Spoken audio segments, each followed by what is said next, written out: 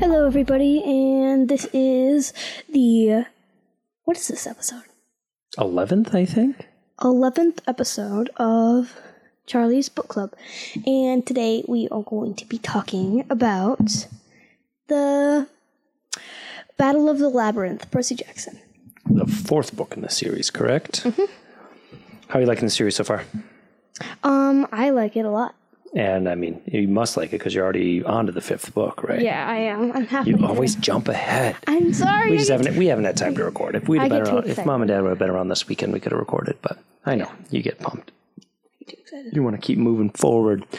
All right, so I think for this one, we're not going to do the exact same thing as we've done in the past. I think the last one we kind of walked through too many of the blow-by-blow like plot points. Yeah. And let's get it back to more of like a book club and assume that people have read it. Yeah. But yeah, I think we do need to set it up a little bit of like what's the big challenge? What's like the overarching like what is happening in this book? What do they need to do? Who are they fighting? Type of thing. So they are trying to fight. Well, they're kind of like getting ready for a war with Luke / Kronos' like army. Mm-hmm. But they found out that they have like this like there's an entrance to the labyrinth inside of camp, so they have to like find the center and go to Daedalus to find the like string so that Luke can't get it, so Luke can't get to camp.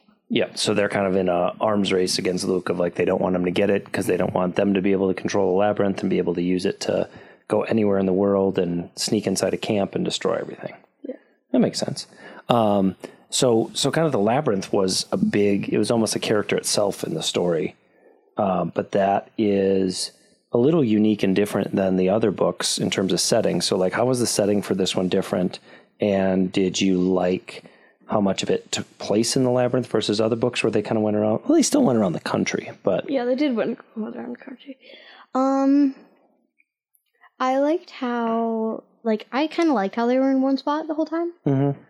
It's kind of just like, yeah, it's just they're technically not in one spot. They're just like in like one underground thing. Yeah, I guess in my mind I thought of it as like the labyrinth feels like it's the size of a city, but it has like portals to all over the world. Does that make sense? Is that how you kind of thought of it? Kind of.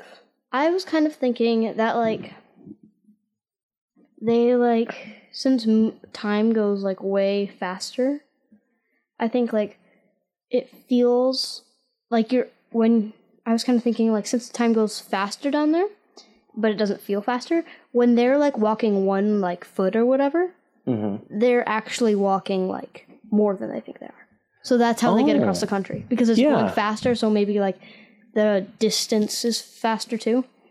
So it's almost like a compression of space-time, where to them they're perceiving it as like one step and 1 second per step, but in reality they're both traveling farther and taking longer than what they're perceiving. Because like they went in the first time Percy goes in when they're playing Capture the Flag or whatever. Felt like he was in there for like an hour or like a couple minutes, and it ended up being several hours, right?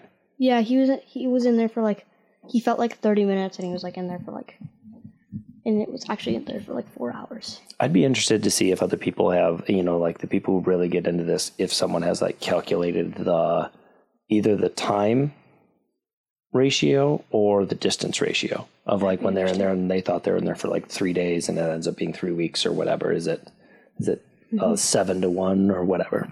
Yeah. Oh, sorry. Can I say something? In all of the books, I feel like there's like always like there's like a time like thing they have to be by this time, which like makes sense because like if it was like just normal, it would just be they could spend 5 years trying to there is a lot of them deal with like solstice or a birthday or whatever, so like it adds that like urgency to it. I feel like at near the end they're like, oh, we're making great time, and then they like realize, oh my god, we're so close, and then they do it like the day before. It like happens every time. Yeah, that is funny. That it's kind of a theme that he writes into the books. It's like kind of in the 5th book too. But all right. Well, don't give me any spoilers for that. I haven't even started it yet. Okay, so in the labyrinth, they fight a bunch of different people, a bunch of different monsters. what was your favorite or the scariest, or what do you think? Like the monsters, it wasn't like a monster that they fought, but it was like what's the guy with two faces named? Janice? Yeah, Janice. I think that was kind of cool. Yeah, that was kind of cool. I thought it was just funny because they were like fighting. Yeah. I thought it was funny because they were like, no, do this to her, no, do this to her.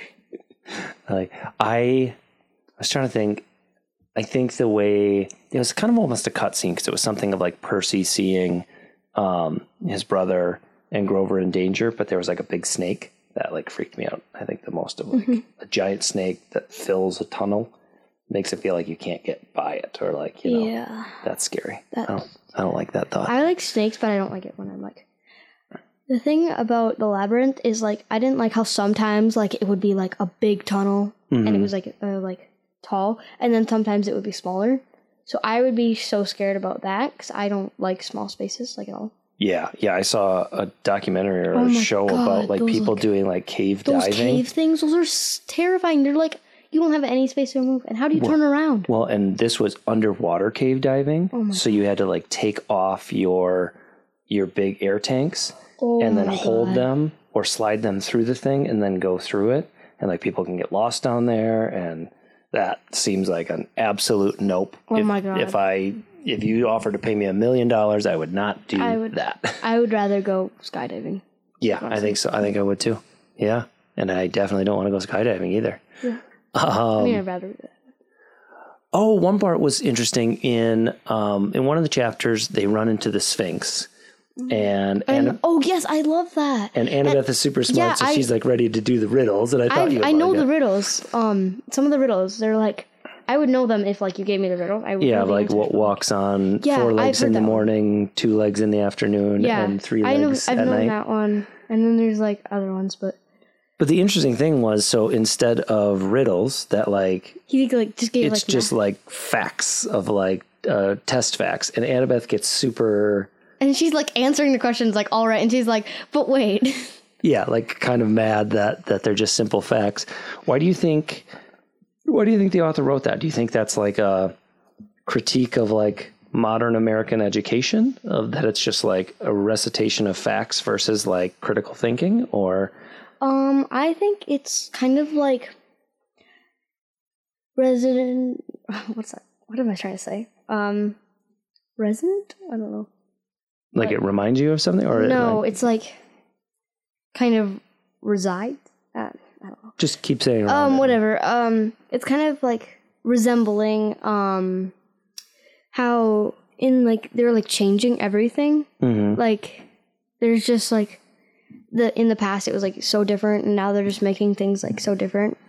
Yeah, it's like a standardization almost of. That's what made me, because like it even says like you need to fill these out on a sheet where you fill in the bubble thing, so that way I can be tested on it and we can qualify. And that struck me as a interesting thing, especially for the audience that it's written for, which is your age, of like kids who have to take a bunch of state tests where you just have to know things.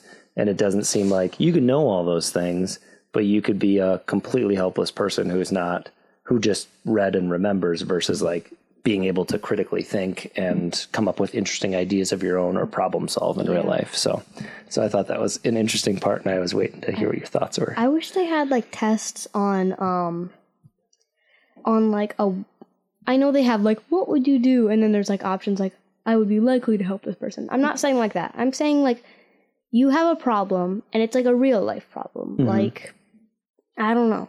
And you gotta like actually like write what you would do, or like,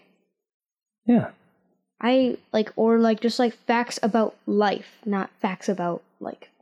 That would be interesting. I think what it comes down to is, and I think a lot of teachers would like that too. You should actually ask your teacher. I think they would like that too. But then the hard thing is when you have to grade that. Like, because if we didn't need grades, I think it would be like, oh, okay, I see how Charley approaches a problem and problem solves. But when it comes to the end of the semester and it needs to be like, okay, she got a B, if it's really subjective like that, whether the teacher likes you, whether she solves problems in the same way as you, could hurt your grade. And everyone's so obsessed with grades and getting into college and stuff that I think that's what makes it tricky. Yeah.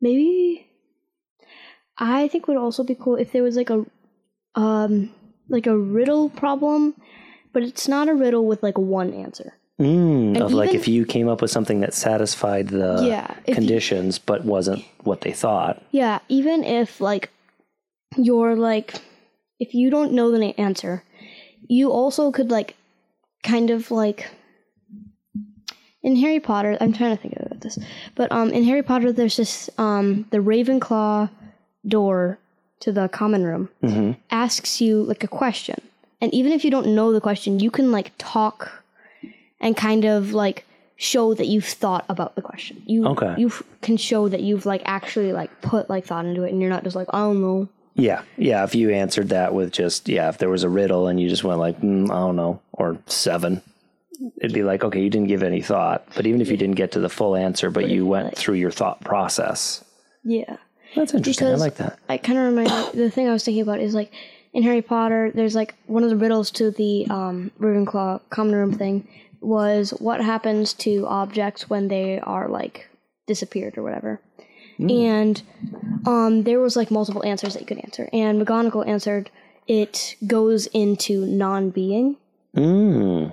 And there's like multiple like answers to it, so you could be like the technical textbook answer, which is like it goes into a special realm which is called like blah blah blah, named after blah blah blah, or like you could just be like it goes into non-being, and you could just talk your way through it and show that you've thought about it a little bit. And that's interesting. I like that idea a lot. Okay, sorry for the cough. One of the other scenes that I thought was really cool was Grover finds Pan. Yeah. And Pan is not what I thought he was going to be. What did you think about that whole scene? I was kind of like, he kind of was what I was expecting him to be. Yeah, you thought like old and shriveled and... Yeah, honestly. I mean, he was like in hiding, and like people thought he was dead, and he's like really old, so I don't know. That's true, I suppose. What did you think about the commentary there? So like Pan is dying, he says like there's not enough true wilds in the world anymore, and he's basically peacing out, like I'm gonna die, but like it's on all of you to carry my spirit forward. Like, what were your thoughts on that? I was kind of like, that's not very fair. They're just like, he didn't even ask, will you carry on my spirit? They're just like, you are going to carry on my spirit now. But I mean, Grover was kind of like, he said like Grover like was the only like worthy one. Yeah. Well, and like, so Pan stands for like the environment too. And I liked the message of like, you're each responsible in your own small way for taking care of me or taking my spirit, which is, kind of environmentalism. And there was also when Percy was on Calypso, she asked him to plant a garden for him. So there's kind of a little bit of a theme of like respect for nature type stuff that I feel like still... When was this book written? Do you know? No. It had to be years ago because there's like no... I think like somewhere in like under 2000. Late 90s, early 2000s, maybe? Okay. You could search it out. Yeah. So, I mean, that was an issue back then, and it continues to be an issue now. And I like that message of that it's not some god of environment is going to save you, but like each of us individually should do whatever we can in any small way to take care of the nature that's around us and appreciate it. Yeah. I thought that was cool. Okay. So Rachel Elizabeth Dare is a big character in this book, and she is full on just a person, like a mortal person. I like that. Yeah, I liked it too. Of like, it was like it like you can like relate to it, and like it's like in the other things you're like, oh well, they're a demigod, so they have powers and they can heal from what is it, ambrosia and whatever and nectar. But yeah, like she's a full on just normal person who is doing her best, but she does have the power that she can see through the mist. Yeah, which is funny that she can see through the mist better even than Percy and Annabeth. So like that's an interesting thing that these half gods can't see through the mist. Mm-hmm. I mean, they are still half mortal. Yeah. But, like, and, in this, like, there was, like, a thought that Percy had when he realized that she could see through the mist. She was, like, he also realized that it was weird how his mom could also see through the mist. Yeah, that's a good point. I think it might be, like, everyone has the potential to see through the mist, I guess. And some people are, like, just born being, like, just, like, don't even have to, like, have the potential to do it. But, like, maybe, like, after, Sally Jackson, is her name, I think. Okay. Sally Jackson, like, found out that, Percy, Sidon is a god, she could, like, see through the mist then. Okay. Do you think there is some real life corollary to that? Like some people are like psychic and can talk to ghosts or see things that like others can't? You don't believe in any of that? No. Okay. That's all fake. All right. Psychics just try to trick people. I think grieving people into wanting to talk to their family. I would say the big ones that are like money connected for sure. There's something that's called cold reading, where you basically, it's like a trick of, like, magicians can do it and they learn how to do it. Yeah. To, like, manipulate people. They're like, you had a dog when you were younger. Mm-hmm. Does someone here have a dog? I'm sensing something with the letter M. A man with the letter M? And then someone's like, my dad's name was Michael. That's how they sound, too. My dad. Are you talking to Michael? It's my dad. My dad. You're the dog. So do you, okay, so like people who aren't making money off it, do you think anyone has that ability, that there's anything out there? I don't think that all psychics are, like, trying to fool people. Mm-hmm. I think some people honestly think that they can. Okay. But they're wrong. Okay. But they're wrong, they can't. That's if you're a psychic listening to this, well, you're not a psychic because psychics are real. You're so skeptical. I don't think I agree. I think some people have a connection to something bigger that they... What's that? Like to God? Yeah, I think to God and to like the energy that's all around us. And I honestly think there are probably people who can like see something more than we're seeing, whether that's like physically like auras or like someone who can sense something and they're in tune with their energy enough to like basically an extra sense that we haven't identified, that if you're closed off to the idea of it, you definitely won't experience because your mind still interacts with your spirit so much. I think there might be something there, but I don't know. Like I've never... Are you saying like some people, like if they like focus on only that, they can like see how people are feeling? Mm-hmm. Or if they're just open to something else, like if you're truly, truly open to it and you calm your mind enough that you can experience something beyond the normal five senses that most people go through life with. That's my feeling for it. I don't personally have knowledge of that, but like I like to hope. I like to think that there's something. For some reason I just thought of like the people who are like soul transfer things where they're like, if you concentrate hard enough you can transfer your soul to a wanted multiverse where you have everything you want. Again, I think you're going to the charlatans and the pitchmen, but I mean there are like monks who've meditated for a long time who have been proven that they can change their body temperature by thought. And there was a study on the influence of thought and prayer on water that changed the crystal structure of the snowflakes it formed. Like, so there's a little bit of scientific evidence that like thought and presence and perception can change physical matter. And if you would have said 200 years ago that and you try to describe like DNA and pathogens and molecules, people would have been like, that's some out there spacey stuff. And now we can prove it. So I don't know, maybe in 200 years, there'll be proof for extra senses and beings and whatever. I don't know. I feel like my grandkids are going to be like, Grandma, they just found out that vampires and soul transferring are real. And I'm like, no, they're not, you stupid little children. I like how you become Southern and you're going to move to the South at some point in your life. Yeah, sure. Okay. Let's talk about Daedalus. So you mentioned him earlier that they need to get to the center of the labyrinth and meet Daedalus and find the thread, which turns out they didn't really need because Rachel Dare can see through the mist and see, the path anyway. But they eventually do get to Daedalus, but along the way they also share some stories. And not the nicest guy through his life. No. He threw his nephew into the sky. Yeah. And his mistake cost his kid his life. Well, that wasn't really on him. He told him not to fly so high. But yeah, that's not. But also an interesting thing about him is he's like 2,000 years old and has cheated death with inventions and hiding, which I thought was kind of crazy. Can you turn your volume a little bit down? Yeah. It's kind of loud in my ears. Sorry. I think that one's me. Is that better? Yes.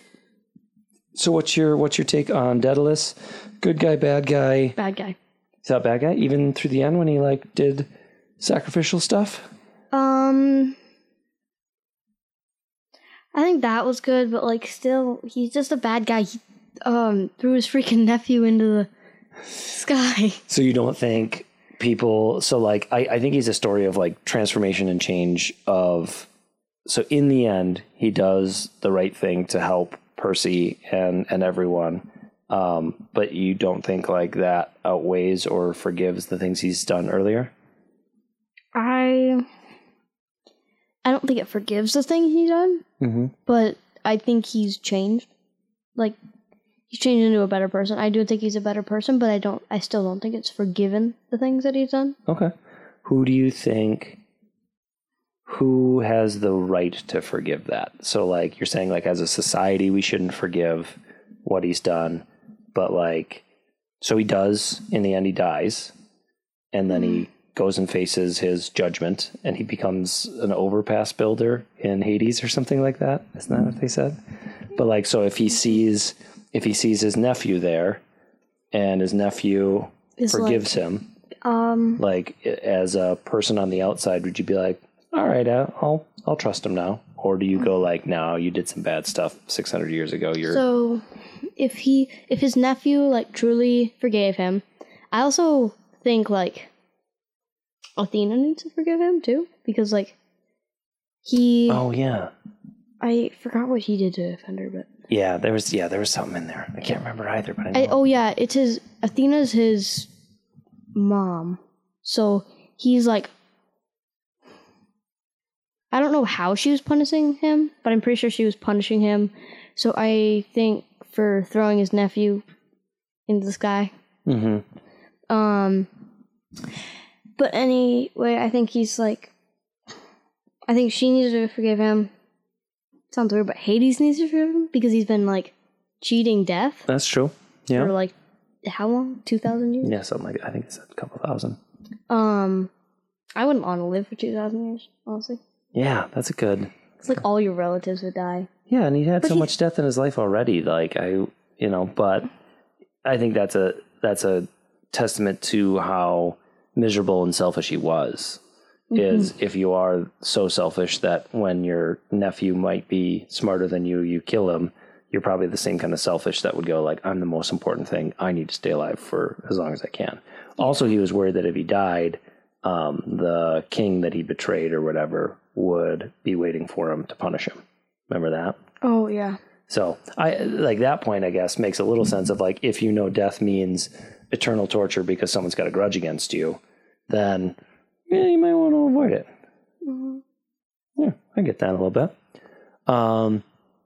So where does this book rank for you among the 4 you've read?